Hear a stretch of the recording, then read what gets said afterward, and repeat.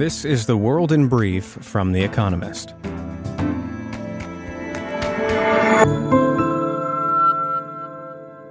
Our top stories. American bond yields remained high, and stock markets braced ahead of a meeting of the Federal Reserve, at which central bankers may raise interest rates by as much as 0.75 percentage points to combat stubborn inflation.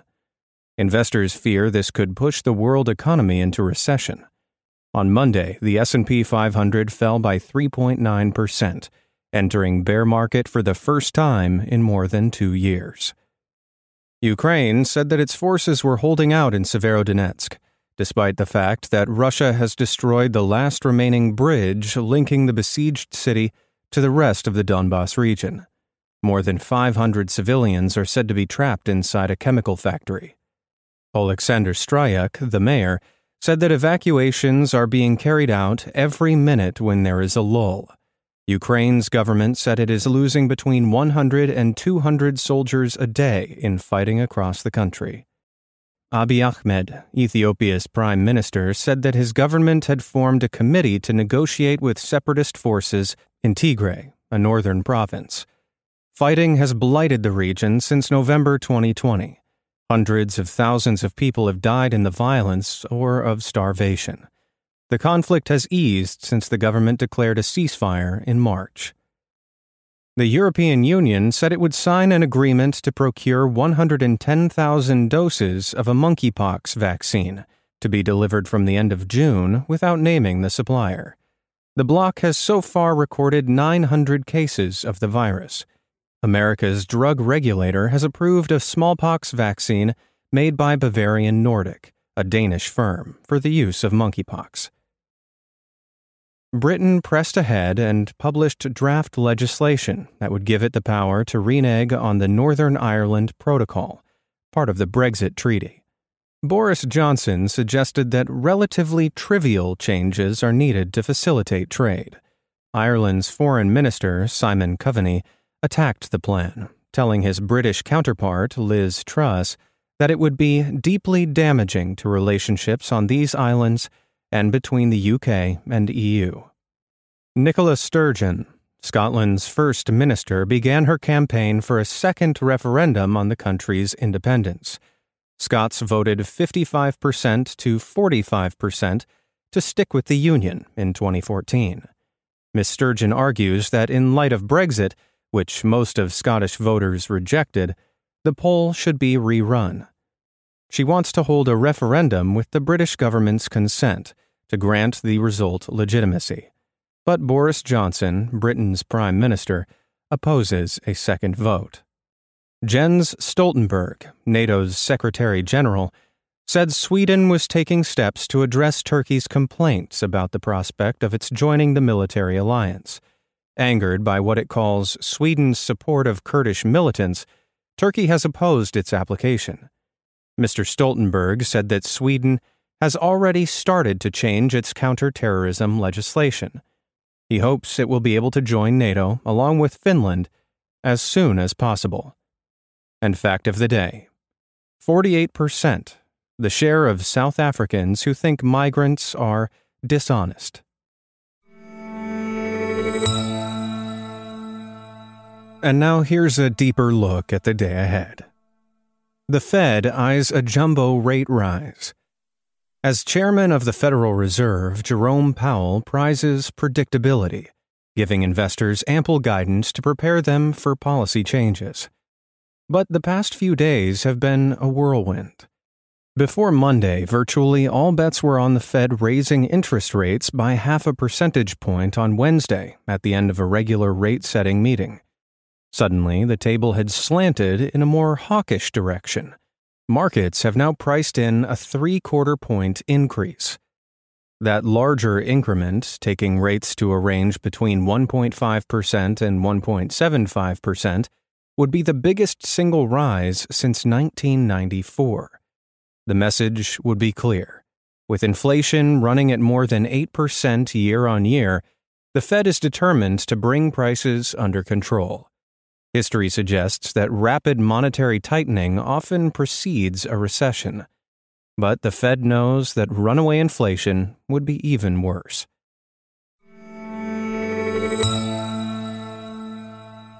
China's economic loop. Economic policymakers sometimes complain that their job is like steering a car by looking in the rearview mirror. The data that guide them reflect the past, not the future. That is less of a problem when the economy is going round in circles. On Wednesday, China is due to publish figures on industrial production, retail sales, and unemployment for May. Shanghai was then under a strict lockdown to contain a COVID-19 outbreak, and other parts of the country were also trammeled by restrictions on free movement and gathering. The figures are likely to be bad, though less bad than the month before. The hope is that China can put this COVID outbreak behind it and stage a rapid recovery. But infections in both Beijing and Shanghai are already raising fears of another lockdown. The worry then is that China's bad economic data will be a guide to the country's future as well as its past. How India squashes protest at home. Nupur Sharma, a spokesperson for India's governing Bharatiya Janata Party, was hardly blazing a trail when she disparaged the Prophet Muhammad on right-wing chat shows last month. Taboos against offending the Muslim minority are falling by the day. A former BJP officeholder campaigning in the state of Uttar Pradesh boasted recently that local Muslims have stopped wearing skullcaps. If you vote for me again, they will start wearing tilak, a mark on the forehead worn by many Hindus. But Ms. Sharma overstepped by offending Muslims abroad. Countries in the Gulf led a diplomatic backlash. Eventually, the BJP suspended her. Still, the past week has shown why India's Muslims tend to be quiescent. Police crackdowns against local protesters were fierce. 2 were killed, 30 wounded, and 400 arrested. In Uttar Pradesh, activists' homes were demolished. On Monday, Indian Muslim groups asked their followers to suspend further demonstrations. Apple's labor fight. After years of declining membership, American unions are having a moment. Spurred by a tight labor market, union drives are spreading in the technology and retail industries. In the past 6 months, an Amazon warehouse in New York City and a Starbucks cafe in Buffalo, New York, have become the first unionized branches in those companies. Apple could be next. Employees at its shops are frustrated about stagnant wages and claim that the company's management disregards health and safety. On Wednesday, workers at a shop in Maryland will begin voting on whether to unionize. Apple is not taking to the idea. Like Amazon and Starbucks, it has been campaigning hard against unionization. A shop in Atlanta has already canceled a vote.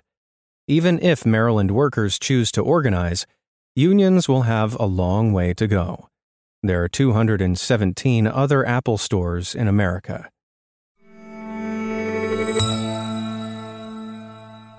More TV shows are out and proud.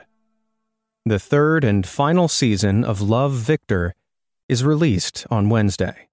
The comedy drama follows an American secondary school pupil as he comes to terms with being gay.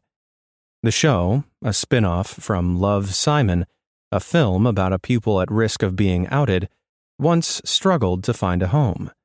At first, it was intended for release on Disney+, but was moved to Hulu because of its adult themes. There, it became one of the platform's most binged programs in 2020, and was praised for a less saccharine depiction of LGBT issues than the original.